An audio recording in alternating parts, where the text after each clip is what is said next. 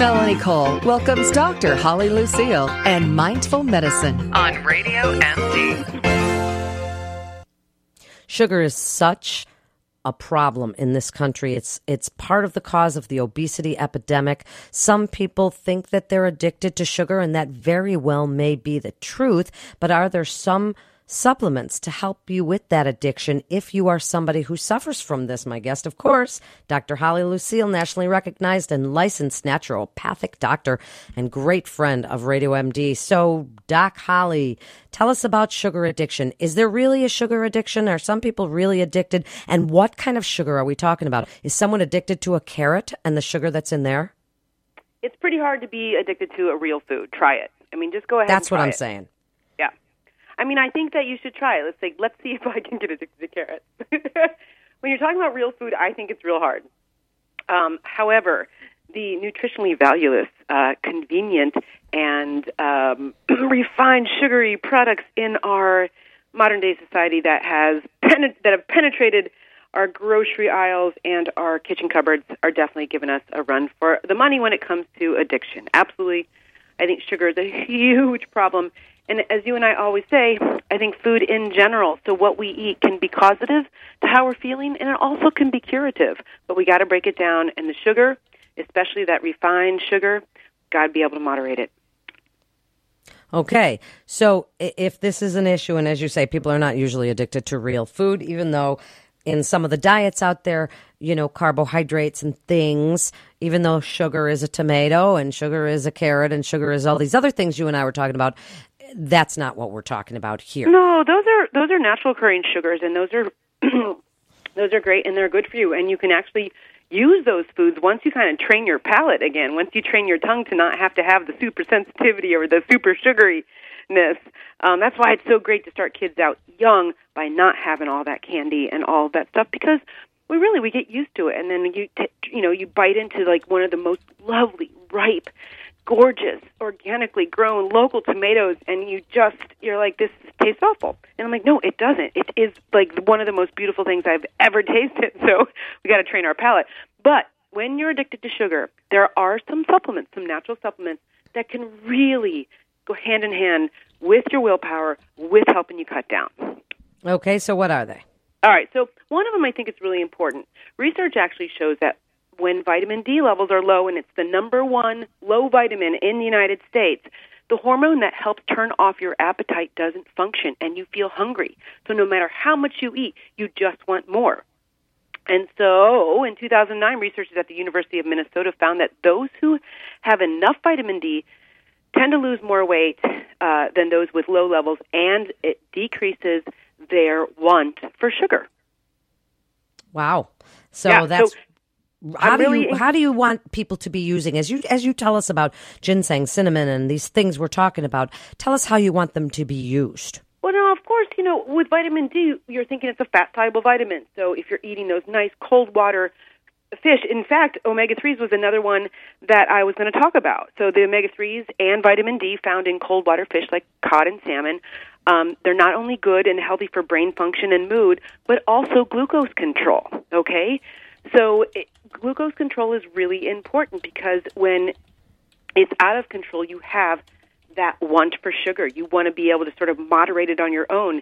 And if your blood sugar goes down, guess what? Your brain is like, I want that back up. I want that back up. And what you reach for, whether it's consciously or unconsciously, are their sugary items. So omega-3s is extremely important. I say eat 2 to 3 servings of oily fish a week. And I think with vitamin D and your omega-3s, you got it right there. Wow, cool. That's awesome. So your omega-3s, your vitamin D, give us more.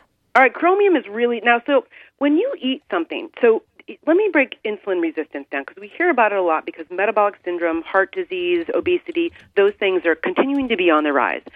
So when you're insulin resistant, and insulin is the hormone that actually opens the cell, all right, and allows the sugar that we eat to go in, so it can fuel our cells for our daily, activities of daily living for the most part.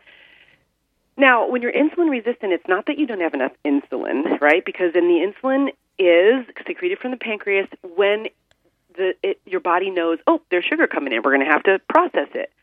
Well, your cells start to get resistant to the insulin because it's kind of like that sort of crabby little sister that you have. It's just nagging. Pretty soon you just don't hear her anymore. It's like, tune her out. Well, that's what the cells do to the insulin. They just tune insulin out.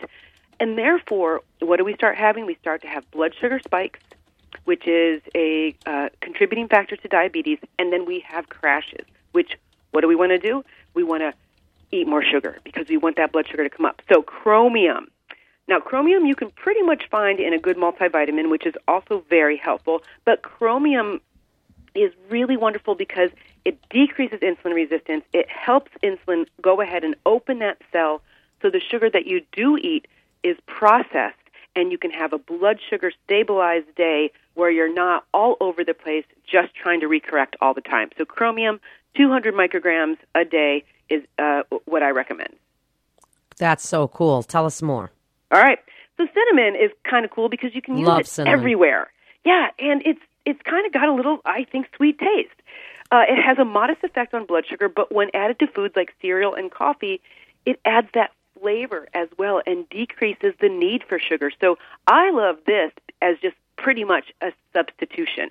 Even, Melanie, I think what's really important, I always say habits are more powerful than fears, right? And a lot of times when people are making their coffee or their oatmeal in the morning, they just have a habit of adding sugar. Well, if you want to have that habit, just swap something out that gives you still that shaking, or sprinkling activity, so you're not really feeling deprived, but cinnamon really can do the job. And it's got a lot of great research. As long as you're not doing the cinnamon challenge.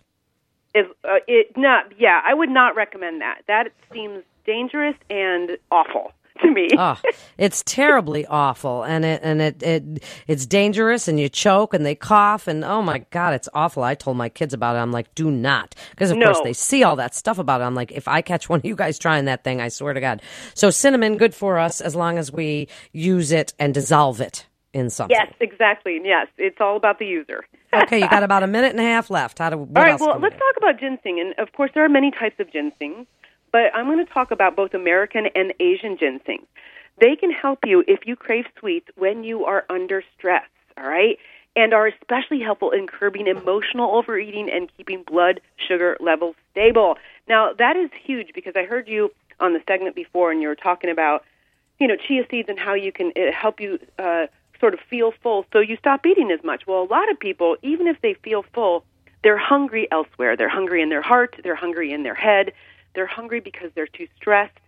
And so I love these two supplements, both American and Asian ginseng, because that under stress and emotional overeating can really be helped. I recommend 100 milligrams 2 times a day. And it works beautifully. Wow. Okay, ginseng, I know there's so many different kinds. And as you say, people aren't really sure which kinds to choose. And you can go to the market and see 50 different kinds. Yeah. Literally. But American or Asian ginseng, it's fine, and it is very effective. And of course, as so with many herbs, it's got other great functions as well. Mechanism of action, your immune system, stress modification. I mean, ginseng is just a really nice tonic. And very it is. Helpful. It's great. Yeah. And so we're out of time, but I would like to point out if you are going to use ginseng, probably if you're like in chemotherapy or anything, it's a good idea to let your doctor know that you're using that, but it can give you energy and all of these things Dr. Holly sets out. Write them down. Listen again. Share these shows with your friends because she knows what she's talking about and she's got such a great way of putting it. She does speak fast, but so do I. That's what makes us so good together. We get a lot of information packed into a very short amount of time. So if you missed any of the great information, listen anytime, on demand or on the go, to RadioMD.com. This is Melanie Cole with Dr. Holly Lucille. Stay tuned for more and stay well.